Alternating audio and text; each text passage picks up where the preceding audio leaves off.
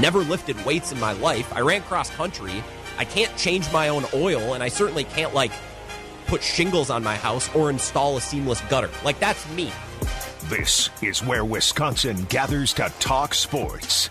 Packers, Brewers, Badgers, Bucks. The Wisco Sports Show is on the air. Here's your host, Grant Bills.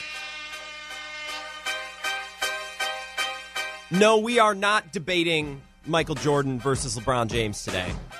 Although, man, I know we were all hyping up MJ after that doc this summer, but LeBron with a fourth ring, third different team, three different head coaches. I don't know. It's an interesting debate, but one I have zero interest in having on this show. We're not going to do it. We're going to talk NBA Finals, talk about the Bucks, talk about the Lakers with the host of the WKTY Morning Show here in La Crosse. His name is Dave Carney, and he is just a true joy to talk sports with. I'm lucky enough to join his show 2 or 3 times a week and, of course, listen to it in the morning here in La Crosse. He's going to join this show, at least for the first time, on our affiliate in Madison. So I'm excited to introduce Dave to you. Coming up at 5:30, we'll talk finals, little Bucks, little Lakers, as he lived and worked in L.A. for a long time. So he's got a deep background with the Lakers, and I want to talk to him about the finals. And should I share my disdain for the Lakers and their title with him? I'm going to let him enjoy it. I'm not going to hate on him. I'm not going to try to rain on his parade. We'll talk to him coming up in a half hour. We're also going to talk NFL, talk Packers, and we're even going to talk Vikings for just a couple of minutes before 6 o'clock, right before we wrap up the show. And it sucks because I have to defend the Vikings, which I hate doing, but it's the way the game is played right now. I don't make the rules, but you're all attacking the Vikings, and I guess I have to be the one to defend them. So we'll do that before 6 o'clock as well. This is the Wisco Sports Show. My name is Grant Bills. Hope you had a great weekend, and I'm glad you have tuned in.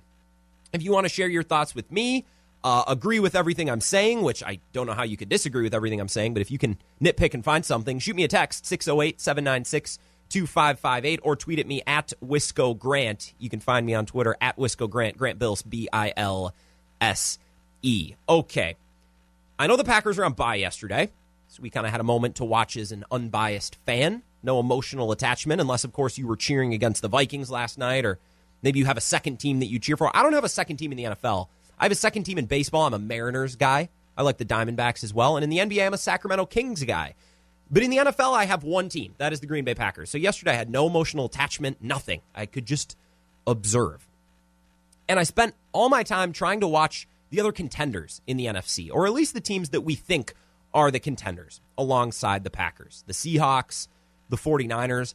Through 5 weeks, I think the Rams are in that group of contenders as well. The Cowboys by default, because somebody has to win that division, and I think it's going to be the Cowboys. So even though they're 2-3, they're going to be in this group of contenders because somebody's got to come out of that terrible division. The NFC beast, the NFC least, and I think the Vikings are an interesting team as well. I just like watching them because I obviously live right across the river, and I talk to a lot of Vikings fans every day and listen to a little bit of the Vikings radio network. Every now and again, I like to keep tabs on the Vikings. So I was watching them yesterday as well, and it helped they were playing the Seahawks. After watching all the other contenders in the NFC, I came to a conclusion, and I'm going to pose that conclusion to you in the form of a question. Something to chew on, something to think about, or if you feel so inclined, something to text me about at 608-796-2558. Are we sure the Packers aren't the class of the NFC? We don't know anything for certain right now. We don't know if the Packers are the best team. We don't know if they're going to be the number one seed. We don't know if they're going to win the division, win the Super Bowl. We don't know if they're going to do anything. However, through 5 weeks, are we sure the Packers are not the class of the NFC? Could you make an argument for another team? Could you definitively say at this point there's another team in the NFC better than the Packers? I don't think you can. It's not an argument that I think you can make right now, especially after yesterday, because I had a couple of moments watching these contenders, the Niners, Cowboys, the Seahawks, the Vikings. I had moments while watching these teams where I'm like, wait a minute. This is the team the Packers are worried about? This is the team that y'all think are better than the Packers? I'm not buying it. I saw a lot of question marks yesterday while watching the Niners, the Cowboys, the Seahawks. Let's start with the Niners, because that's the easy one. The Niners lost to the Dolphins yesterday. And I've had to go back and watch the highlights because this is one of the afternoon games that's kind of buried underneath the primetime game. It's buried underneath America's Game of the Week. So when there's a bunch of games on at noon, you can kind of flip around and go back and forth. But once you get to 3:30, there's the primetime game, America's Game of the Week, which yesterday, thank God, we got to watch the Giants play the Cowboys. But then those other 3:30 games, they kind of get buried. The Dolphins played the Niners in that time spot yesterday, and I've watched the highlights. I've had to because I'm not for certain still that this game played out that way. The Dolphins beat the Niners 43-17, and I still don't fully believe it. I think somebody's pulling a fast one on us. Somebody, I'm on ESPN.com right now looking at scores. I think somebody on the website is trolling me and trolling everybody who's looking at scores. The Niners gave up 43 to the Dolphins? I like Ryan Fitzpatrick, but 43 points? Jimmy G got benched 7-17 for 77 yards and 2 picks? It's not like they benched him for, I don't know, Tua or Justin Herbert or Joe Burrow. They didn't bench him for somebody they drafted. They benched him for C.J. Beathard. And no hate on C.J. Beathard because he is a member of the Big Ten Brethren, right? As Badger fans, I feel like we got to have a little respect for C.J. Beathard, good Iowa quarterback, but like it's not like they benched him for the heir apparent for the future. Jimmy G got benched because he was trash. The Niners are 2-3, and over the next 7 games, they have to play the Rams twice. The Rams are sneaky good this year. They figured some things out. They got to play the New England Patriots, the Seattle Seahawks, the New Orleans Saints, the Buffalo Bills, and the Green Bay Packers. Now, it would not surprise me in the slightest if the Niners lose to the Rams, the Patriots, Seahawks, New Orleans, and then they end up just pounding the Packers. I don't know why I foresee that happening, but I just have a bad feeling it will. Case in point, the Niners are sub 500, and they're about to embark on a stretch that's just about as tough as you can embark on. The Niners are in a tough spot. I was reading about the Niners today, and even their beat reporters are like, man, they are behind the 8 ball. They are in a terrible spot. It is not looking good for this Niners team. And they have yet to get 100% healthy and yet to really get their legs under them. But even the 49ers faithful, people who cover and talk about that team every day, they're like, hey, this ain't good. This ain't good at all. Might be screwed. Jimmy G getting benched for C.J. Beathard. Any given Sunday, I guess. Any given Sunday. So that was the Niners. I'm not sold that the Niners are even a good team right now, let alone great, let alone the Super Bowl contender they were a year ago, the contender that just boat raced the Packers twice, both in primetime. Great, awesome. I love remembering that. That was the 49ers yesterday. Now, the Cowboys, I feel for the Cowboys, and I feel for Dak because I like Dak Prescott. And I think we get frustrated with Dak because the media is always talking about him. Dak's contract, look at all the yards Dak is throwing for. Dak. It's not personal against Dak Prescott. I really like him. Really impressive, really mature. He's got the ball rolling on some really difficult conversations this year. Mental health, talking about the loss of his brother, I believe. I'm not 100% sure if I'm wrong. I apologize. The point being, Dak is really impressive, and I want to like him. And I want to like Mike McCarthy and see him do well, but it just sucks because I don't like the Cowboys. It's just what we do. We cheer against the Cowboys. You wake up on Sunday, you cheer for the Packers, you cheer against the Bears, you cheer against the Cowboys. That's just the way. That's the way it is. That's the lay of the land. I'm sorry, I can't change that. And I want to cheer for the Cowboys because I like Dak, and especially now because Dak got injured. It was a brutal ankle injury, and I want to see Mike McCarthy do well. But come on, I'm supposed to hate the Cowboys, and I still think they'll win that division. But they gave up 34 points to the Giants yesterday. To Daniel Jones. Giants are terrible. They're 0-5, and they had yet to score 20 points. They had yet to break the 20 mark. It's funny. I was watching NFL Primetime this morning, and they were talking about the Jets and the Giants, the two New York teams who still don't have any wins. The Jets are either 0-4 or 0-5. I don't know if they've had their bye yet. And the Giants are 0-5. And both of these teams combined are averaging about 15 points a week. Just terrible. And the Cowboys let Daniel Jones, Mr. Turnover, drop 34 in Dallas with fans. So, I that defense is done. They're toast. They're shredded. They're bad. And I know Tony Dungy made just a cringy, terrible point last night about Dak's injury being what did he call it? A blessing in disguise, which is terrible wording, but I understand what he meant, right? The Cowboys need to get back to running the football because they're throwing for all these yards, but there's no time of possession, there's no consistency, and there's no ball control, and there's no defense. So the Cowboys really need to control the clock and run the ball, which they'll now do without Dak Prescott. I couldn't believe that Tony Dungy said that last night. Feel for the Cowboys, but they're still the Cowboys, and we cheer against the Cowboys. I'm sorry, I don't make the rules. I just have to follow them. Now, we had seen the warning signs with San Fran up until this point. So even though they were blown up by the Dolphins, we still had our question marks about the Niners. We'd seen the concerns with Dallas. Mainly, they're not that good. And we've seen concerns with New Orleans. And we'll see the Saints tonight, and we'll talk more about them tomorrow, and especially how they pertain and compare to the Packers. But Seattle was the one team that still hadn't really faltered. And although their defense isn't great, still looks really strong. And for whatever, like NFC fans, Vikings fans, Packers fans, we both know this. Like the Seahawks do not die.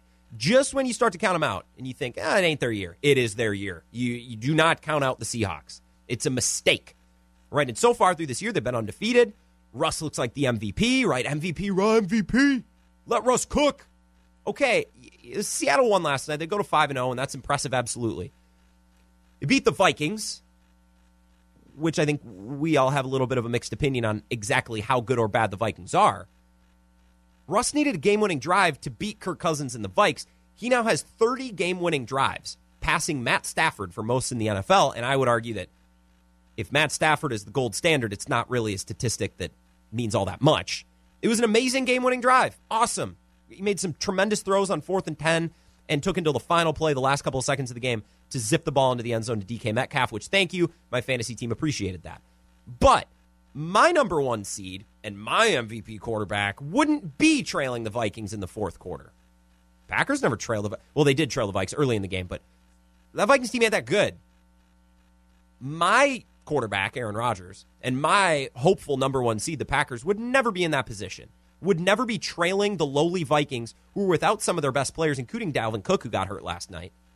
He was trailing them, needed a game-winning drive. Look, I'm not trying to hate. I'm not trying to be salty. I don't want to give that impression today. Russell Wilson is amazing, but we have got our MVP goggles strapped to our heads so tight that it's impacting the way that we watch the Seahawks and impacting the way that we watch and judge Russell Wilson. The Seahawks didn't score in the first half. They didn't have a touchdown until the third quarter. They didn't have a field goal till the third quarter. In fact, they were so offensively inept in the first half that they only ran 18 plays. 18 plays against the Vikings defense, which is terrible. The Vikings defense is bad. Their secondary doesn't know what they're doing. They're young and inexperienced. They're without Anthony Barr. They're without Danielle Hunter. Yannick Ngakoue just got there. Michael Pierce opted out. They ran 18 plays, scored 0 points before halftime. In fact, the game-winning drive, which is everything that anybody is talking about today, we're only talking about the game-winning drive. That game-winning drive was only possible because Seattle's defense stops the Vikes on 4th and 1. And that game-winning drive was only necessary because Russell Wilson threw a pick on the previous drive. Once again, not trying to dump on Russell Wilson, not trying to dump on the Seahawks, but we need to watch these games objectively. And the NFL community at some point over this offseason all gathered together and agreed, without letting me know, that we're just going to blindly support the Seahawks, blindly cheer for Russell Wilson, and pound the desk and go MVP all year long without really watching critically. I get it. It is pretty crazy that Russell Wilson has never got an MVP vote, especially given that Matt Ryan has won one. Don't get me wrong. I think Russell Wilson is getting his due, and it's amazing that we're appreciating him, and we're watching and enjoying him in prime time, and we're giving him some love. Awesome. But we're being idiots when we watch Seahawks games. We were all idiots last night. Mike Zimmer's defense is trash. The Vikings are trash. And yet Russell Wilson and the MVP, the number one seeded Seahawks, the favorites, the prohibitive favorites by some lines today, which is ridiculous, and we'll talk about that next. They needed a game-winning drive to beat the Vikings. That game-winning drive only possible because Seattle's defense got the ball turned over on downs, and that game-winning drive only necessary because Russell Wilson had a chance to take the lead on the previous drive, and he threw a pick, which I understand when Russell Wilson throws interceptions. It's taboo to even bring it up. It's funny because Russell Wilson threw an interception in the Super Bowl, and we mentioned it. It's Pete Carroll's fault. Why didn't Pete Carroll hand the ball off? Russell, come on. Pete Carroll threw that interception. No, we are so out of whack with the way that we watch and the way that we take in the Seattle Seahawks and Russell Wilson. That's all I'm asking, is let's just be balanced. Let's just be fair. Let's judge Russell Wilson the same way that we draft and judge every other quarterback and every other team.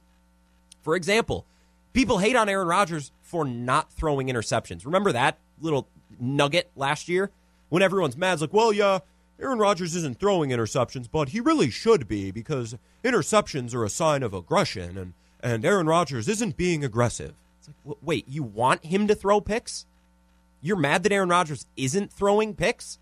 Well, he needs to be more aggressive and push the ball down the field. No, how about he doesn't turn the ball over? That's why the Packers were able to be really non-spectacular last year and still win 13 games because they held onto the ball. We hate on Rodgers for literally not throwing picks, and we ignore the interceptions of Russell Wilson. Like, yeah, that game-winning drive is great, but that game-winning drive wouldn't have been necessary had Russell Wilson just not turned the ball over on the previous drive. People hate on the Packers for being too dependent on Aaron Rodgers. I straight up listened to somebody on Get Up, which is it's a program that I try to avoid. I don't know why I was watching the other day. I think I saw it on Twitter. And somebody on ESPN was making the case that Seattle is the pick right now and not the Packers because the Packers are too dependent on Aaron Rodgers. I'm just like, am I high? Have I been drinking all day? Am I on some drugs? Am I crazy? Or are the Seahawks more dependent on Russell Wilson than any other team on any other player in the league? The Packers are too dependent on Aaron Rodgers. We are all high. We are all stoned. We've been smoking the Russell Wilson Kush, the OG MVP, got our pipe loaded up. Russell Wilson MVP. Okay, that would be really cool to see Russell Wilson win an MVP, and I think he probably deserves one before his career is over. But we're watching Seahawks games like idiots. People are analyzing these games like idiots because we have this preconceived notion that the Seahawks are the best, that Russell Wilson is the MVP, and everything else doesn't matter. We're going to block it all out. We're going to view games through that lens. And that's just bad fandom. That's bad analysis. And it's analysis that I won't stand for on the Wisco Sports Show because we're better than that. I'm better than that. Not here to hate on Seattle. They're 5-0, and I would not want to play them in the playoffs right now because they're the Seahawks, and Russell Wilson is brilliant. I'm just here to be objective, not to hate. The NFC is wide open. All I'm saying is I don't know if you can make a strong and definitive argument that the Packers aren't the best team in the conference right now. We'll learn more as the year goes on, but as of right now, I don't know that you can make a case that there's a team better than the Packers in their own conference. And that's an exciting place to be. We can celebrate that, especially if the Packers are on bye. We can celebrate a 4-0 start and a conference that's shaping up to be very winnable, it looks like, for the Green Bay Packers. We'll continue to talk about the Packers and look at some of the MVP odds and the NFC title odds, the Super Bowl odds as well, coming up next. My name is Grant Bills. Thanks for hanging out. Back in a few here on the Wisco Sports Show. Wisco Sports Show, rolling on. Happy Monday. Hope your week is off to at least a decent start. Hope you had a great weekend as well. My name is Grant Bills. Thank you for tuning in. If you want to follow me on Twitter, absolutely. I don't know why you'd want to do that to yourself, but you absolutely can. You can find me at Wisco Grant, WISCOGRANT, Grant Bills. You can search me that way as well, BILSE. You can text the show if you want to chime in, 608-796-2558. That's the number to do so. With the Packers on bye and the Brewers eliminated, and, well, the Bucks have been dead since the second round, we don't exactly have a lot of Wisconsin sports going right now. Now, thankfully, we're going to get the Badgers back soon, and we'll get the Packers, obviously, back after their bye week, we hope.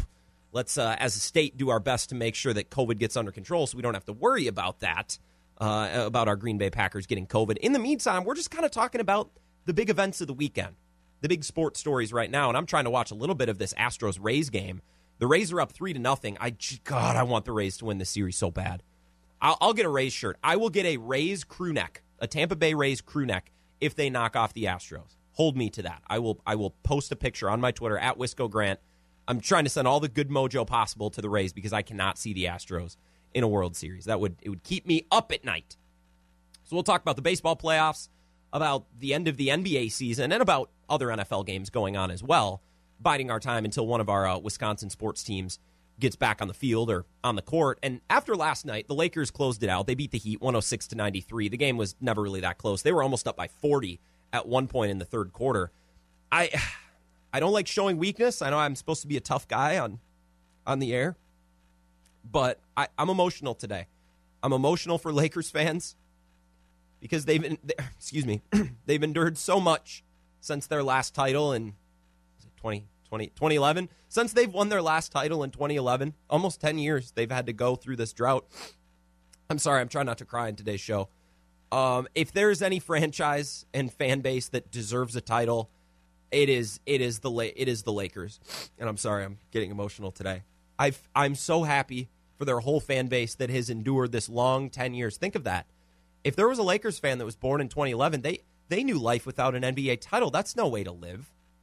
I felt terrible for Lakers fans the last decade, and finally last night, something broke their way. Finally got lucky and were able to win a title. I can't imagine what that 10-year drought was like. Of course, I'm being sarcastic. Today, I did a little bit of research, studied the last 10 years for the Lakers, and I thought, you know what? I'm gonna look at what the Lakers have been up to, and maybe we can figure out a blueprint to the Lakers' success. So we have a roadmap. We know what the Bucks should do moving forward. Just follow the Lakers' blueprint, right? That's what we did with the Niners and the Chiefs last year. What's the secret to their success? How do you build a roster to make it to the Super Bowl? How can the Packers get over the hump? Well, let's do the same with the Lakers. I've looked over the last 10 years, and I have figured out the Lakers' blueprint to success. And, of course, it all starts with coaching. You got to have the right coach. And in the last 10 years, the Lakers did a superb job. They had 5 or 6 different guys. And I think if you're, looking at the Lakers, variety must be the key because they hired and fired so many. Always finding the right coach. See, after Phil Jackson left in 2011, they hired Mike Brown, who coached the team for a year and a couple of days. In his first year, they went 41-25, which is just about as many games as the Joe Prunty Bucks won in 2017-2018. That team exited in the second round. And then in 2012, the Lakers started 1-4. And, that's just not up. That's not up to the standards. Even though the season is 82 games long, 5 games, the Lakers had seen enough. They cut bait with Mike Brown, went through a couple interim head coaches, decided that Mike Brown just wasn't cutting the mustard through 5 games. So they moved on, ultimately hiring Mike D'Antoni, who finished the year as the intern and went 27-55 in his next full year, which is obviously miserable. 27-55 by the Lakers standards is puke. That's actually trashed by the Bucks standards right now as well. So they fired D'Antoni, right? You want to keep the carousel spinning. That's key to success. Then they hired Byron Scott. Now, Byron Scott was a tremendous coach, winning 21 games in his first season and then outdoing himself in the next season, winning only 17. So Byron Scott was the standard for success, another outstanding hire by the Lakers. And then finally, they hired Luke Walton. Now, Luke Walton was so good, was the right choice to such an extent that he was actually below 500 in all 3 seasons that he coached before being fired and going on to the Sacramento Kings, where he's now driving my second favorite franchise into anonymity, even more so, and found himself up in a sexual assault investigation as well. So a great hire by the Lakers to go below 500 in all 3 seasons. Now, a lot of people say this title came out of nowhere. I would argue with that. I'd push back on that and say the Lakers have been laying the groundwork for years, constantly rotating coaches through to make sure that they have the best possible option, from Phil Jackson to Mike Brown to D'Antoni to Byron Scott to Luke Walton, and then, of course, to Frank Vogel this year. The key must be having as many coaches as possible. The Lakers have killed it in that department in the last 10 years. Oh, and don't forget about front office leadership as well, because Magic Johnson came to this franchise 2 years ago and actually saved a sinking franchise. He did such a good job. He ended up quitting randomly, announcing it to a press conference. I wouldn't be surprised if we saw Magic Johnson on First Take this week, given that he's such a brilliant spokesperson for the franchise, and probably stick a knife in Rob Pelinka's back on some type of TV appearance this week. Magic Johnson, just a tremendous hire by the Lakers. That didn't go south at all. So coaching, front office leadership, the Lakers have had an amazing decade and certainly deserve the championship that they won last night. Of course, championship teams, it's not just about the coaching and the front office. It's about the players. So you got to put the right players in position. And, of course, every championship team starts in the draft. You got to draft well. Draft and develop, right? That's what our friend Ted Thompson taught us. Well, the Lakers have also done an outstanding job in that department as well. Some notable draft picks from the last decade. Julius Randle, who they drafted and developed right to another team. D'Angelo Russell, who went about as poorly as any high draft pick has ever gone, except for busts. A dude who can play. D'Angelo Russell's shipped. Where is he now? He's in Minnesota. That's why I forgot. The only place that D-Loading could go that I'd forget about it, to the Minnesota Timberwolves. Great draft and develop job by the Lakers there. Brandon Ingram, who just won Most Improved Player, which was a travesty because Devontae Graham should have won it, and Lonzo Ball. For all examples of players that they have drafted and developed over the years. Just the standard for success in player development, the Los Angeles Lakers. Lonzo Ball is a great example because he was selected in the same draft as Jason Tatum and Donovan Mitchell and Bam Adebayo, my guy, De'Aaron Fox. But the Lakers, no, they outsmarted everybody else and took Lonzo Ball, who in the next year or so probably won't be starting. I'll change my tune if the Bucks trade for him. At that point, he's the next Jason Kidd. But until that happens, Lonzo Ball is a bust. Well done. The Lakers have killed it in the draft and develop department as well. Of course, you just can't draft players. You need to spend effectively in free agency, too. Efficient money. You can't overspend, but a team like the Lakers, they should be able to spend, right? The Lakers in the last 10 years have done such a brilliant job of signing the correct free agents and not overpaying at all. They were the team, after all, that gave Timofey Mozgov 4 years, $64 million. Brilliant contract. Ahead of its time, given that everybody knew that the NBA was trending in a direction where centers were going to be the focal point of every offense and defense, so that contract made extra sense when you factored in the position of Timofey Mozgov. Also, don't forget about the 4-year, $50 million deal for Jordan Clarkson, who, is he in Utah? I'm actually not sure where Jordan Clarkson is now. And, of course, 4 years, $72 million for Luol Deng. Excellent job, Lakers. Really, really good job spending your free agency money this decade. You killed it. Absolutely killed it. Nailed every signing that they had. Now, once the Lakers had built their foundation through coaching, through their coaching carousel of Mike Brown, D'Antoni, Byron Scott, Luke Walton, finally Vogel.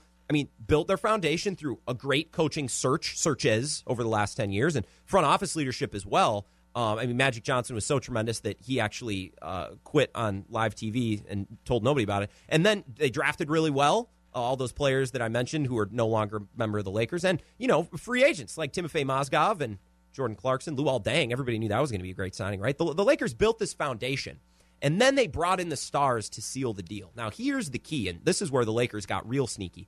The Lakers did a great maneuver by signing LeBron James because LeBron James really had no reason to sign with the Lakers because of their ineptitude at finding the right coach and their front office dysfunction and their terrible job of drafting and developing players and spending their money in free agent. The key is that the Lakers were somehow able to get LeBron James to sign there anyways. Now, they were strategic about this because the Lakers are conveniently in L.A., which is where everybody lives. The weather is beautiful. The beaches are beautiful. Weed is legal. I'm not saying anything about the use or lack thereof of these NBA players. Just saying L.A. has some pluses. So that's where the Lakers got sneaky. They messed everything up from coaching to front office to the draft to free agency. But here's the key. To be successful like the Lakers, you have to be conveniently located in L.A. That's how you landed LeBron. And then in order to get their second star, they just had to cross their fingers that another all-NBA great player would demand a trade, despite, in my opinion, not really deserving one, given that he had been nothing but injured and really hadn't been able to lead his team throughout the postseason, despite having a couple decent rosters. So that was really where the Lakers drove this home, is sign the best player ever, or the second best player ever, depending on who you ask, and then hope that another all-NBA player demands a trade, and demands specifically to go to your team. Now, that's what I noticed over the last decade. Now, I could be wrong. Maybe I missed something, but it seems like the Lakers have figured out the keys to winning a championship. Hire and fire as many coaches as possible, have as much dysfunction and drama in the front office as possible, draft really poorly, develop really poorly, sign really expensive, really bad free agents. But as long as you are able to sign LeBron James and trade for Anthony Davis, I guess that's how you win a title. If you haven't been keeping up until now, this has been a lesson in sarcasm for the last 15 minutes. The Lakers have done nothing but make terrible decisions in every department for the last decade. But because they're conveniently located in L.A., I guess they can win a title. I guess LeBron James can sign there. And look, give them credit. Yeah, they had the draft capital to go out and get Anthony Davis, but you'll have draft capital if you suck for 4 straight years and you're routinely picking in the top 5. I've tweeted this multiple times at Wisco Grant. The Lakers have done nothing in the last 10 years to deserve winning that title, except for signing LeBron James and trading for Anthony Davis. My point exactly, LeBron James had no point signing there other than they're the Lakers. And Anthony Davis had no reason to go there other than LeBron went there. It's a bummer. It's a huge bummer. As a Bucks fan, watch my team make brilliant, fiscally responsible signings.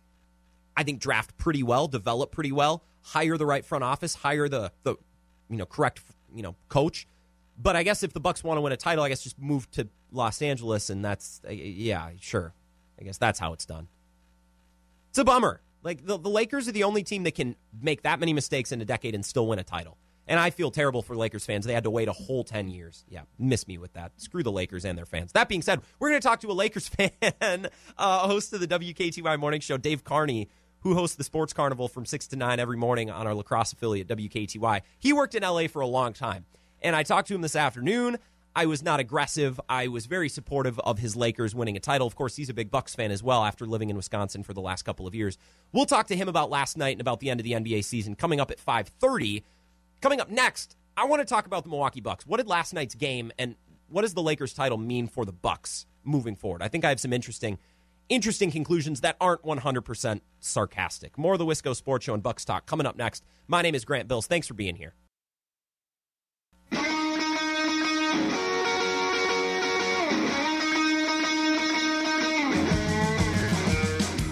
Wisco Sports Show, rolling on. My name is Grant Bills. Thanks for hanging out. Thanks for tuning in. You can follow me on Twitter if you want to subject yourself to more of my obnoxiousness. You can follow me at Wisco Grant, WISCO GRANT. You can follow me there and tweet back and forth. I got a tweet from one of my favorite followers today. I posted a video in the studio, and I have my my NBA sweatshirt on today. Just supporting the league, just supporting the association.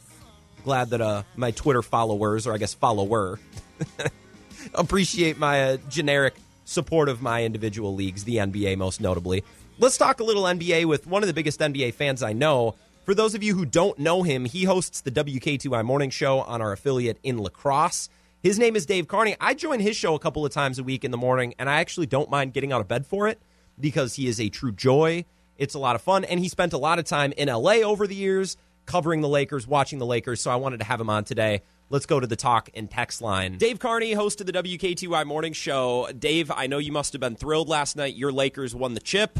And I know I've kind of been not a Lakers hater, but I haven't exactly been jumping up and down about the Lakers for the last couple of weeks. But I know the Lakers are one of your teams. You have a history with the Lakers, and I know you must have been thrilled last night.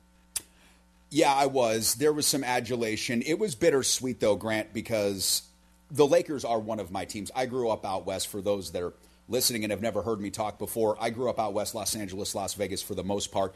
And the Lakers are a huge part of the tapestry of my sports fandom. That said, when I moved to La Crosse and began hosting the morning show, I fell in love with a Milwaukee Bucks team that was awful. And I knew it had great potential because Giannis was on the ascend. And Giannis reminds me of Kobe Bryant because I'm a Laker fan, so that's just the way it works out for me mentally. Mm-hmm. So I was elated to get a championship for one of my teams, which has been historically successful in the 40 years that I've been on this planet. And at the same time, I felt some bittersweet longings for the Bucks, who I really had super high hopes for. I know a lot of folks in the state of Wisconsin really thought they would be in the championship as well.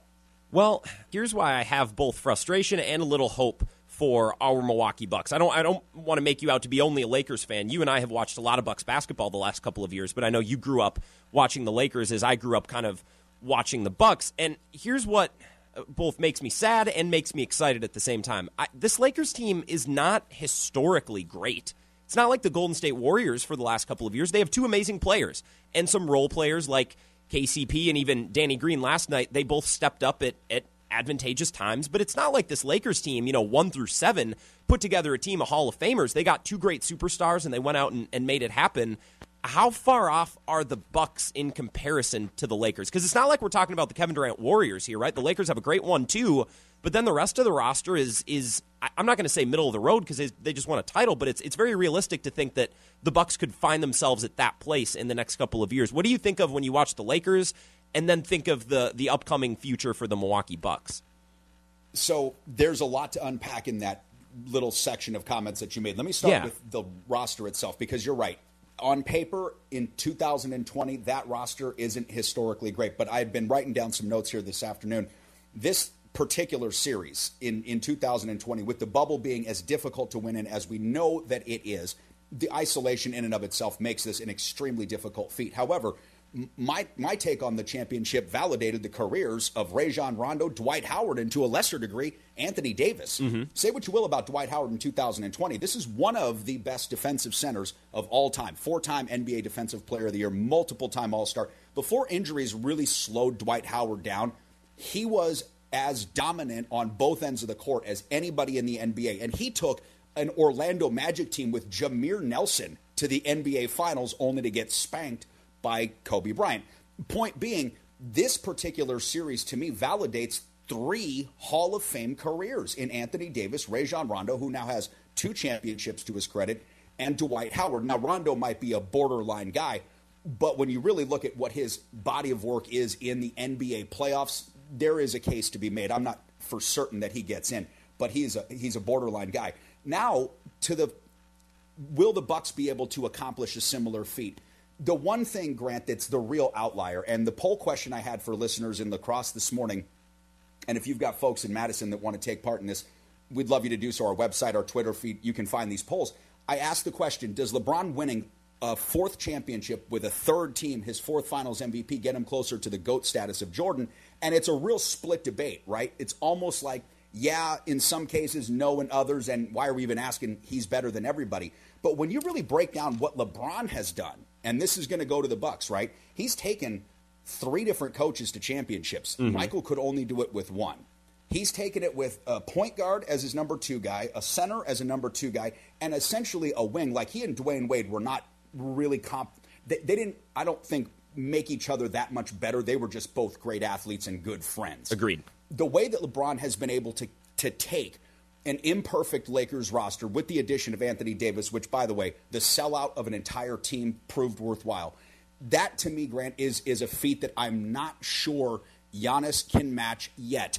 Yet being the key, because I do think that Giannis is unique in like the Kobe Bryant, Michael Jordan sort of way. He is so single-mindedly focused that he will will himself to the promised land at some point. And the fact that the kid's 25 years old, I've got no reservation. He can do it. So, long answer, yeah, maybe. But, boy, LeBron James, the more that I really just start to sketch this out, the more special this guy becomes. Yeah, it is a long answer, Dave, but it was a long question. I kind of hit you with a lot there. Dave Carney, who hosts the WKTY morning show, The Sports Carnival, joining us for just a couple of minutes on the Wisco Sports Show. I want to ask you about your Lakers fandom and about LeBron, because as a Bucks fan and as a Packer fan, right, I really don't have an experience similar to LeBron James joining my team, right? So, like, as a Lakers fan, you grew up with Lakers players who, by and large, spent the prime of their career as Lakers, right? Like, Shaq didn't start there, but he's remembered mostly as a Laker. Kobe was there for his entire Laker career. LeBron James, that's a little bit different of a scenario because he has played most of his career out already, and now he's joining the Lakers for the back nine, the twilight of his career. Even if he can still win titles, it's still, most of LeBron's story has been written. So what is it like being a Lakers fan? You have your team, your memories, and your players, and yet you have superstar players in the twilight of their careers joining your team. Like, is that because is that easy to accept? Do you immediately feel that connection with LeBron? Like, what's that like being a Lakers fan and having a player joining so late in his career? Do you get what I'm asking? Sure do. Okay. Now, first of all, that's a total Laker thing, though. And you can look at all the leading scorers in NBA history, except for Michael Jordan. They have all retired in a Laker uniform. Kareem Abdul-Jabbar, number 1. Number 2, Karl Malone. Number 3, LeBron James. Number 4, Kobe Bryant. Number 5, Michael Jordan. Number 6, Wilt Chamberlain. Unless Dirk Nowitzki jumped him, I can't remember. Don't hold me to that. But you get where I'm going here. Yeah. Karl Malone, late career addition. Kareem, not so much. Kobe, of course, played his career there with the Lakers, and LeBron, we all know. So that said, I'm not a huge LeBron fan. I'm not either. He's great, and I love him because he's great, and I can appreciate greatness, but I'm not a huge LeBron James fan. I don't have any knock against anything the guy has in his game. It really, if you do take a shot at his game, you're scratching for something, right? You're looking for something to not like him for. That doesn't mean you have to be a fan of his. And I've just never really been a fan of LeBron James. I was a Kobe guy. That was my guy in that era.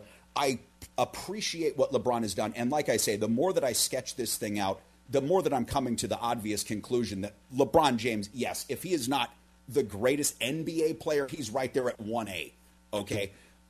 That said, I'm still not a huge fan of LeBron James. So as a Laker fan, it feels all right because the team has won titles. I mean, the thing about the Lakers is this, because it has been a decade since they've won. They've got this cycle, it seems like they go on. When they moved to L.A., they couldn't win for years and years. In 1972, they win with Wilt, okay? A late career Wilt. He was the MVP, as a matter of fact, one of the oldest finals MVPs. The only guy older was Kareem at 38 and 85.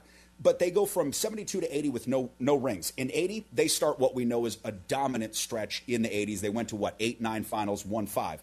It took 12 years. But then in 2000, they got back. They won from 2000 to 2003, then in 9 and 10. So they bookended the entire decade with championships, won 5 out of 10 years. It took 10 years to get back, but now it's 2020. So as a Laker fan, I'm sort of wondering if we're not in line for about 5 more championships in the next 10 years. I'm sorry to say, it's just when I'm looking at this historically, in my 40 years on this planet, Grant, the Lakers have won 11 NBA championships, and I don't have the count on top of my head, but I want to say it's been 19 or 20 trips to the finals. That's half my life with trips, and a third of it essentially with wins. Yeah, I'd love to say that I'm happy for you and that I'd feel thrilled for Lakers fans, but I just whatever. Dave Carney. I understand. Yeah, Dave, one more question. It's weird because the Bucks season would just about be starting right now, and instead the NBA season is wrapping up. I'm not going to ask you when you think the season is going to start. I would guess around Martin Luther King Day. I think Christmas is way too close. I even think January, February is too close. I think it's going to be around Martin Luther King Day. Where does the NBA go from here? How do they transition back into arenas? How do they transition back to normalcy? Because next season's probably going to have to be short too, right? Sure. Leave me with the easiest question that you got. Yeah. How does anything go back to normal after next season? The NFL is going to plow through 2020 come hell or high water. They're going to get through this season. They'll be undeterred. The NBA, the NHL, Major League Baseball, these are all sports that face monumental challenges coming up into the near future. Monumental challenges. Major League Baseball lost so much fanfare going through the nonsense they did between the Players Association and the ownership. They lost a lot of fans anyways, and Major League Baseball's got the oldest fan base of all American professional sports at 57 years on average. Hockey is already a diminutive sport in the professional, the major four. They only got 2.1 million viewers during the Stanley Cup Finals. That's down 61% from last year. And we know about the NBA's ratings, and I did a piece on this last week.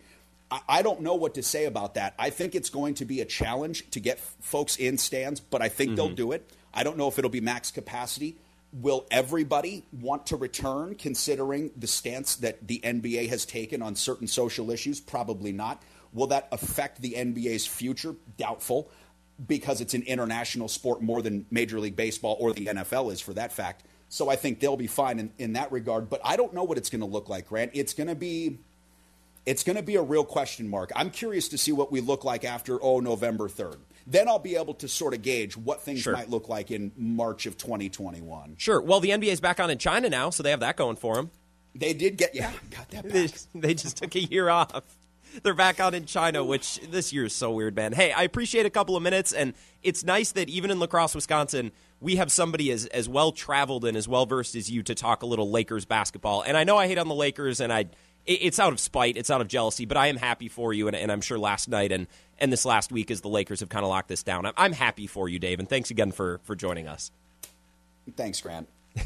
He sounded so unenthusiastic. He's like, yeah, kiss my ass. Just shut up about the Lakers. Yeah, that's Dave Carney, who hosts the WK2R Morning Show in La Crosse. You can follow him on Twitter at DapperDaveC. He is a pure joy and a very genuine soul, and I appreciate talking to him on my show every once in a while. So thanks again, Dave, for joining us. And he's probably just about ready to go to bed because he gets up at about 3 a.m. every single morning. So I'm glad we caught him right before he goes down for the night. Let's talk about the Vikings. I hate that this keeps happening. I don't know why it keeps happening. 2020 is a weird year. I guess it's just par for the course. I have to defend the Vikings? Fine. I'll do it. I'm not happy about it, but I am obligated to the truth and to justice, and I have to defend the Vikings. Coming up next, final segment of the Wisco Sports Show.